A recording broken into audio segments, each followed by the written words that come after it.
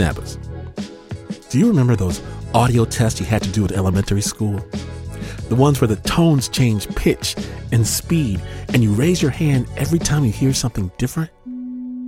Well, for Matt Hay, this childhood rite of passage is where it all started. I never raised my hand enough in the whole tone test. I can even remember sometimes raising my hand because I felt like it had been too long since I heard a tone. So I was just making it up. Matt faked his way through hearing tests for years as a kid. He just ignored the fact that his hearing was not as good as everyone around him. And then when he was 18, he applied to West Point for college. He had to go to Fort Knox for the physical. And I failed. I got a letter from the government that I had failed because of substandard auditory acuity. But still, he ignored what was happening until he couldn't hear people on the phone. He went to see a new audiologist. And she said, your results are just coming back really weird. I'd like you to have an MRI. I'm like, nobody goes into an audiogram and comes out with a diagnosis of getting an MRI. The scan showed 2 tumors in his head, pushing up against his left and right hearing nerves. Doctors diagnosed him with a rare condition called neurofibromatosis type 2. It affects 1 in 40,000 people, and we had never heard of it because why would anybody have heard of it? Within a year, he was basically deaf in his left ear. The tumors in his brain were getting bigger. A couple years after college, his right ear started to falter. Everything grew really fast. It went from non-issue to major issue. Matt went back to the doctor. At first, this visit seemed like all the others. The same generic pictures on the wall, the same generic wax paper on the table that they make you sit on. The doctor sat in front of him in the same white coat, on the same wheelie stool. The doctor said, you're probably going to lose your hearing. It's not that big of a deal, which is a bold statement for somebody that's not going to lose their hearing. He told Matt these tumors can grow anywhere and do way worse damage than hearing loss. He could become paralyzed, go blind, even die. And so this was really the first moment in my life, not a girlfriend breaking up or losing a basketball game, but a first real moment where basically it doesn't matter how hard you work and it doesn't matter how kind you are, you're going to be deaf. The doctor said it could take a few years or it could take 10. When something takes 10 years to go away, it's hard to prepare for the moment. It's like waiting for a steamroller. Matt was 22. He figured while he still had some hearing in his right ear, he'd sign up for a sign language course. Once a week, he filed into a makeshift classroom at the Chicago Parks Department. Those old school desks with names carved in them had the little place underneath where you could put your trapper keeper. So there was a little bit of intimidation of, well, it's my first day of school. Matt was not good at it. It took me about 6 weeks to learn the alphabet. So that's 4 or 5 letters a week. I also think most of the people in the room were there to learn sign language because it would be neat. I was there to learn it because it was a need. And it's not as fun to learn something out of need versus just a want. He also started learning to read lips and developed a distaste for mustaches. But there was this other thing he did that nobody taught him, that there was no class for. When you have a neurosurgeon say, hey, you're going to lose your hearing, but that's not that big of a deal, you very quickly want to start hearing things like listen to those songs that really meant a lot to you because you might not ever get to hear them again. He started listening to his favorite songs on repeat, over and over. So when you think about getting a song stuck in your head, that usually just happens till you hear the next song and then that one gets stuck in your head. I found myself in a moment where I thought, what songs do I want stuck in my head for the rest of my life? It was the late 90s. Between Matt and his 2 roommates, they had one computer. It was on a folding table in the corner of the apartment. That we referred to as the portal of knowledge. Matt used it to look up song lyrics. He let his roommates fight over what to put in the Sony 5-disc changer. And Matt read the words while he listened, etching the songs into his brain. And there the Muse sad. Well, I just had to laugh. The Beatles was probably the first music I was a student of. He and his roommates would geek out, counting the crescendos and deciphering hidden messages. That was probably my first introduction into music is more than one layer. But I just had to look. He did a lot of his music appreciation work on long drives in his silver Dodge Intrepid, rotating through Fish, the Beach Boys, or Prince. It just feels like a very heavy choice to make. And so I sort of see it as you're choosing the soundtrack for the rest of your life. I don't think that's like an overly dramatic way to put it, because I didn't know if I would ever hear again. And so, what song do you want stuck in your head from age 25 to 85? Matt went for a lot of greatest hits and a few B-sides. It was one of those, like, I really need to start cramming for Prince. When his hearing went, he wanted to be able to hear the songs in his head, but also conjure the memories he associated with those songs. This one took him back to high school when he and his good friend Stephanie first got their driver's licenses. And I have great memories of driving down the highway in her Subaru Legacy with all four windows down on a summer evening, and just 7 turned up all the way, and all of us singing horribly along with it.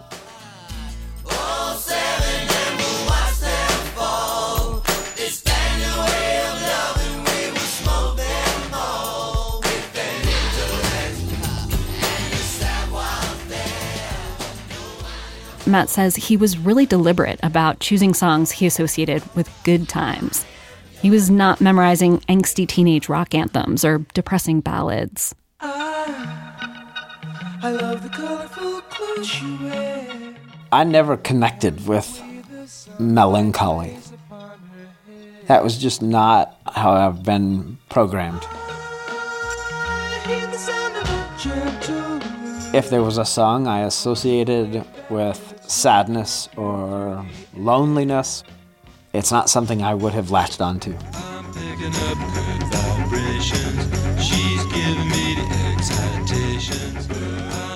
So when I think about good vibrations, I just think about 3 buddies in an apartment. You know, we're all working and getting a real paycheck for the first time in our lives, and we've got our own place, and we're going out in the city, and we come back from a night out, and just let's play some Beach Boys. I don't know where, but she sends me there.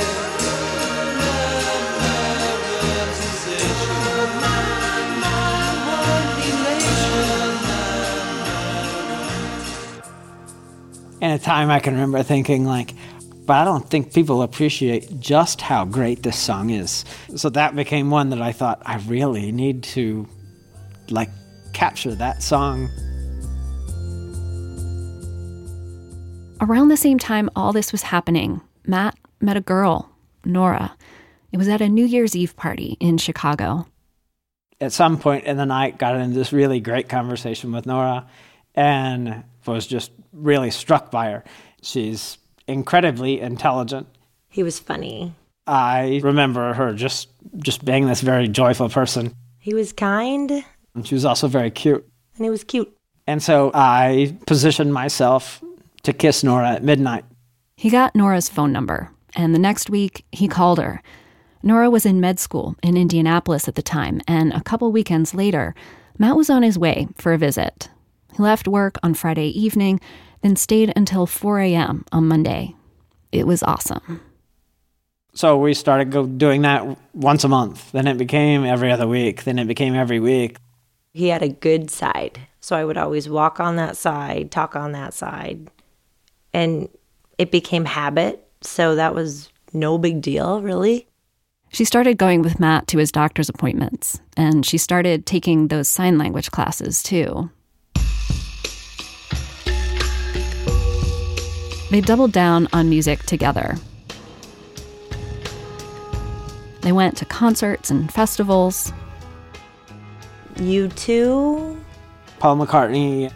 Fish. KQED. camping at fish shows. Back. I can remember Nora taking a radio in to the bathroom and smell her perfume and overhear the music she's listening to as she's getting ready to go out. The searchlights on the skyline, just looking for a friend. Beautiful Way was always the song. Who's gonna love my baby when she's gone around the bend? I go on and peek in, and she's singing to herself and just probably having more fun getting ready, listening to music than she had going out.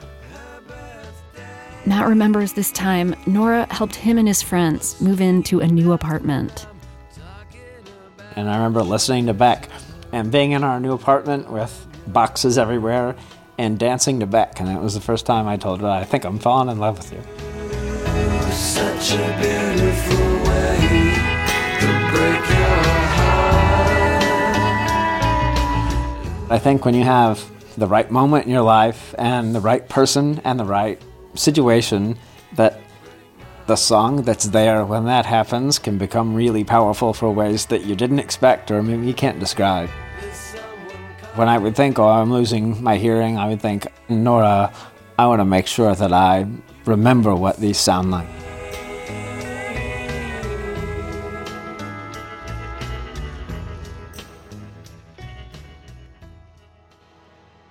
And he had a spinal tumor in his neck that became awful to the point where he couldn't really move, sleep, do much at all. Matt was going to need major surgery to remove it, but he and Nora had only been dating 9 months. I was like, hey, I get it. You don't owe me anything. I'm going to be in rehab. I don't know what life is going to be like for me. I totally get it if this is more than you wanted to sign up for. Nora dropped out of med school. She says her priorities shifted after falling for a guy with a disease that reminded her of how short life was. We listened to this on the way to surgery. Don't worry about a thing. Don't worry about a thing is a good theme on your way to brain surgery.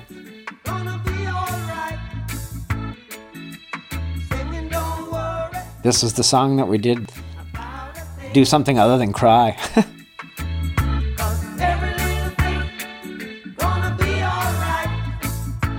But the surgery wasn't all right. The doctors removed the tumor from the top of his spine, but there was a complication. He woke up from that surgery and couldn't walk. And he had sensory loss from the waist down. Doctors told him they didn't know if he would ever walk again. And the doctor casually said, well, wherever we are in a year, that's where we'll be. And that's all anybody really knew.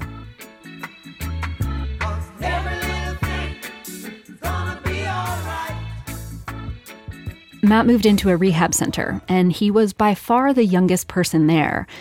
The schedule was not designed for 23-year-olds. Lunch was at 11, dinner was at 4:30, lights out at 6.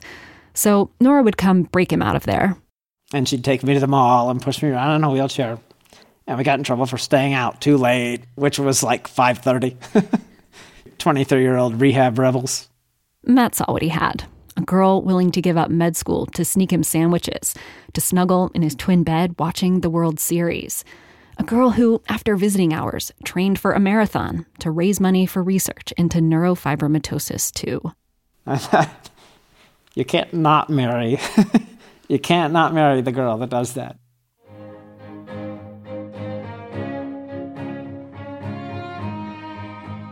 Two years after surgery, Matt and Nora got married and bought a condo in Chicago. Life was normal and happy. But Matt could no longer hear soft sounds, like the door opening when Nora came home from work, or her heels on the kitchen floor. Our system was, when she would walk in the door, to flip the lights on and off, because otherwise I'd be doing something and all of a sudden she'd be there. It would scare me. Talking on the phone was a big problem. Matt couldn't follow conversation, so it would only work if he asked the questions, simple questions. And remember, this was before texting. For me to be able to call and say, did you need me to go to the grocery on the way home? She'll say 1 for yes, 2 for no. She'll either say yes or no, no. It was August 18th of 2004, and Matt had come home for lunch that day.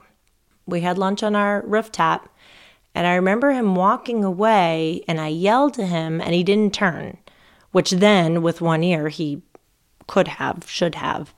And he went back to work.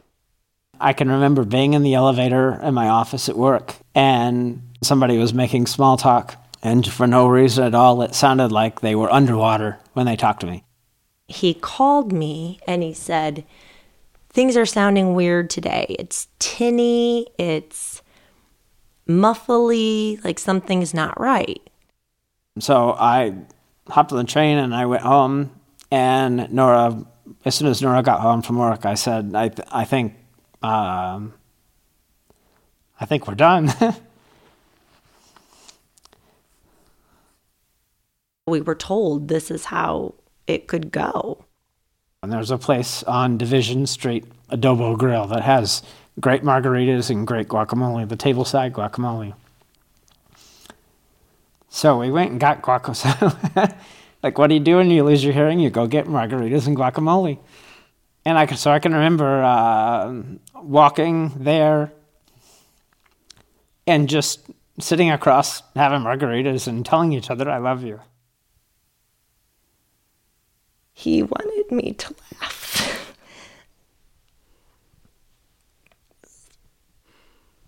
He wanted me to laugh so he would remember that. And hear me say I love you.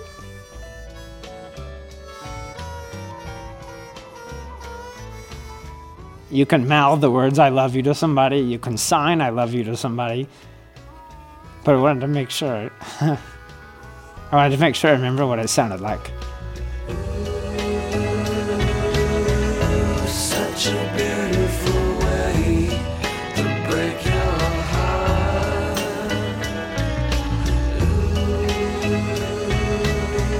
Such a beautiful way to break my heart. If you're about to descend into total silence, what are the last words you want to hear?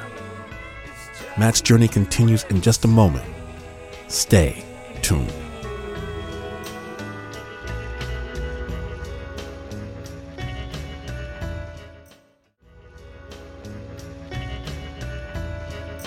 When last we left, Matt Hay was coming to grips with the biggest challenge he had ever faced: snap judgment.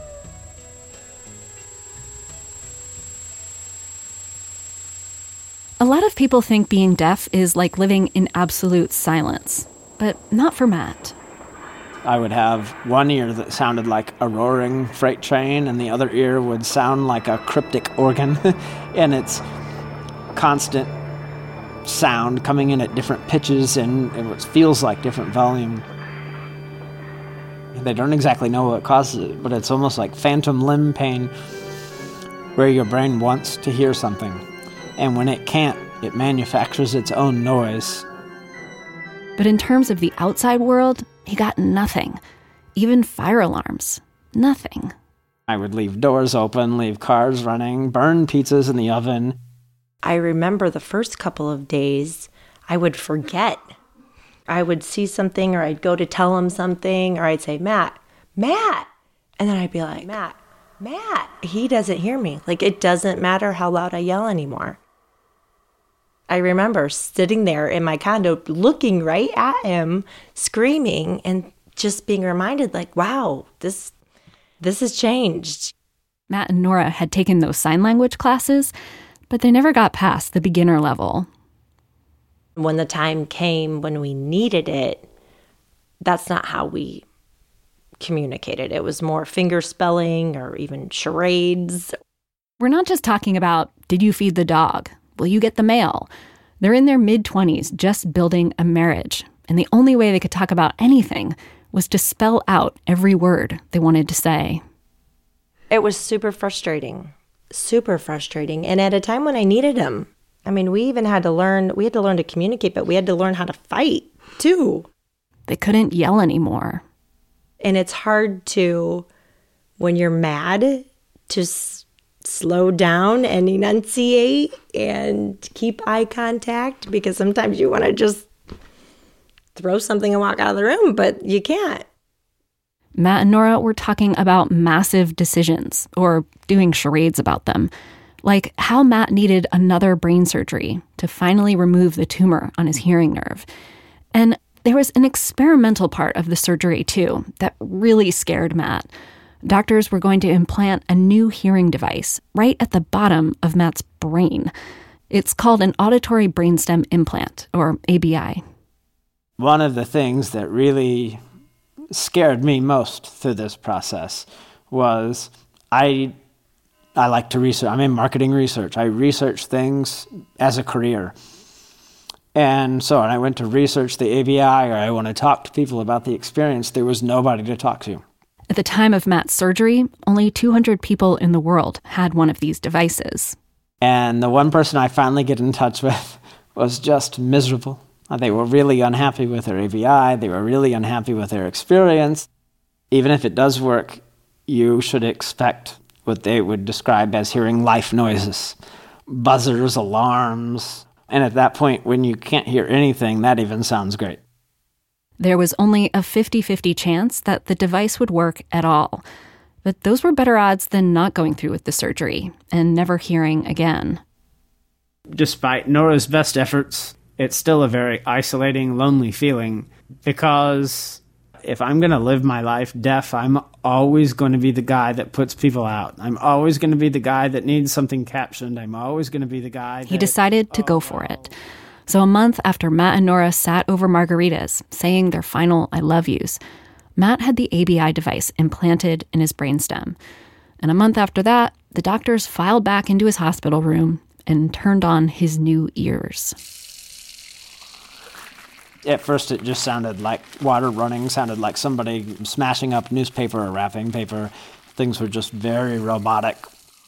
And the sound you're used to, you can kind of tell. You can locate noise, you can kind of feel noise coming in your ears. This was totally different because the sound came from the inside out.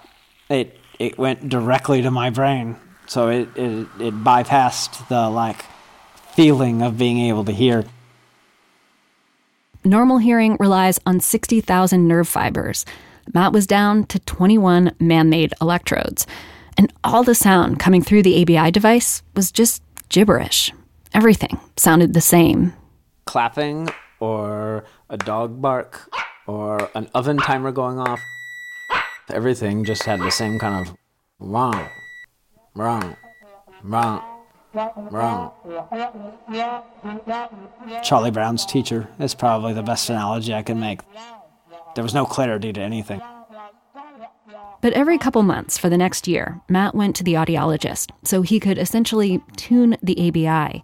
He would adjust each of the 21 electrodes until those sounds gradually came into focus. The guy to do that was Matt's audiologist at the House Ear Institute in Los Angeles. I'm Steve Otto. He's kind of like a piano tuner. And I've been doing that for 30 years. Making all the electrodes on the ABI device work together in harmony. So I test each one of the 21 electrodes, and I'll ask the person, what's it sound like? Is it low pitch? Is it high pitch? So if anybody's gotten fitted for glasses and you go in and they put the big discs in front of your eyes and they say, which is better, this or this? And the A goes from really blurry to being really crisp. Once Matt was able to distinguish basic sounds, the oven timer from the dog barking, it was time to try a word test. Smile. And they hear the recording say a word, Gum. and their job is to repeat the word. School. This is really hard for new ABI patients to get right. Think. They say, when you say mom, what I hear doesn't go with what I see on your lips. Meet. For those first several months after surgery, Matt was communicating one word at a time. And yet somehow, to Nora and Matt, it seemed like the perfect time to talk about whether or not they should have kids. But Matt was coming off his second brain surgery. Then I start wondering, can I be a dad? Am I even going to be happy? Or can I do all of the things that I want to do as a parent? Would I ever hear the sound and hear my kids talk? The power of that fear, the power of that longing to communicate with his own children could actually help him. Otto says having kids or a job are the main predictors for how well people do with the ABI. 6 months after surgery, Matt was going to have both. He was back at work full-time. His boss found him a new market research job that he could do online. And Nora was pregnant with twins. Matt says he wanted to hear his kids' first words. Just like anything else, practice, practice, practice.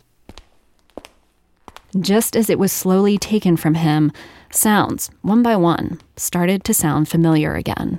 The sound of my wife's heels on hardwood floors when she would come walking in. So I couldn't hear the door open because that was a soft sound, but I would know she would be home because of the click, click, click of the heels. There was one time he was coming back from the grocery store, walking up the stairs to their condo.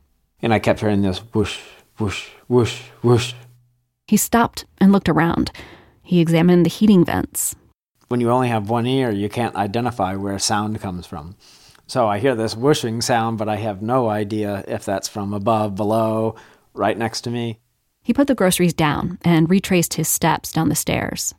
And so it wasn't until I had walked back down and back up that I realized it was the sound of the seam on the inside of my jeans rubbing against each other.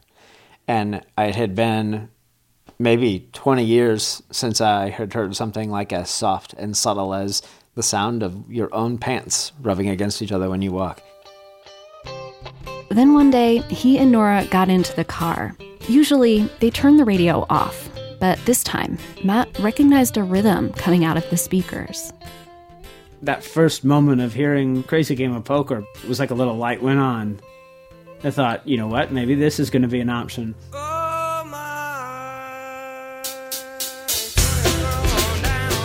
If you've ever seen the movie Pleasantville, it starts out black and white, and there's a scene where something happens and one person is in color, but everything else is still in black and white, and it's almost like, whoa, wait, what's happening? That's how it felt to me. He realized he could go back to the catalog of songs he had memorized to train himself how to recognize sounds. He decided to listen on repeat again. He'd go for drives and pull out his old CDs. Just the simple stuff, songs with minimal lyrics and really clear rhythms. So I could say, hey, is this Let It Be? Because I got the bum, bum, bum.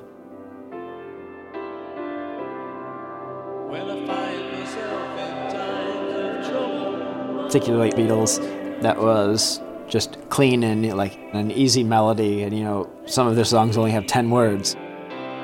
Let it be, let it be, let it be. I wasn't really hearing the music. I was identifying the music.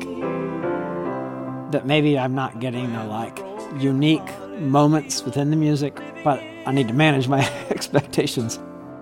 But it was enough for Matt to realize that he might be able to recapture a fuller spectrum of hearing than he first thought. After I lost my hearing, my goal was to be able to hear people say hello and I love you. It gave me motivation to set that finish line a little bit farther out. Because now he and Nora had 2 little babies, a boy and a girl, Luke and Madeline. A couple years later, they had another daughter, Kate. There was a moment when Luke and Maddie were babies. We had 2 rockers in the nursery, so we'd sit side by side and read and play the Beatles lullabies. And in the middle of the night, when they were a bit older and couldn't sleep, my mentality was, let's come up with a new song to sing. So he turned back to the repertoire in his head. Prince. I can't really think anything offhand that is going to console a crying toddler. Michael Jackson. What's next? And working my way to U2. And so I would sing and probably butchered the lyrics, but that's the beauty of singing to a 2-year-old. I can remember Kate, sing the U2 song, sing the U2 song. He looked up the lyrics and read them while he listened back to the song, just like in his old apartment with the portal of knowledge. When I listen to All I Want Is You now, the memory it takes me back to is Kate being an infant and toddler. And there aren't very many songs at all that I listen to now where my memory is of something that occurred after I lost my hearing. And I didn't realize that until right now. Luke and Maddie are 11 now.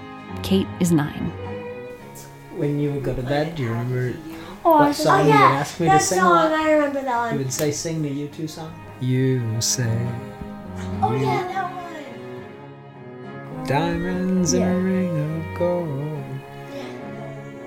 A story to remain untold, but all the promises we made. Oh yeah.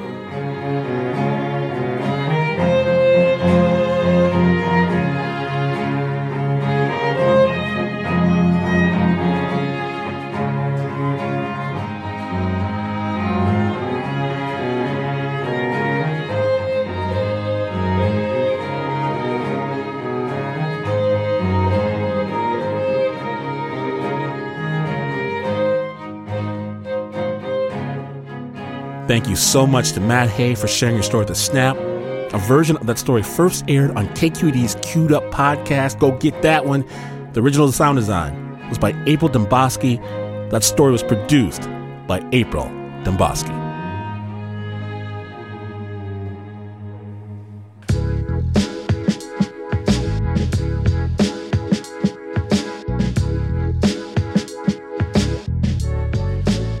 Now, Snappers, I want to give you a heads up because I'm excited on the very next Snap. We're going to a place we've really never gone before. It's a scary place, a weird place, a great place. You may have been there once or twice yourself. It's called high school. That's right. Team Snap spent a year at Mission High School in San Francisco, and you get to hear what we discovered on the very next Snap Judgment. Let everybody know it drops in just a few days. Because this is not the news. No Oasis news. In fact, you could dance to the beat of your very own drummer, not realizing that your very own drummer doesn't even have a beat. And you would still not be as far away from the news as this is. But this is WNYC.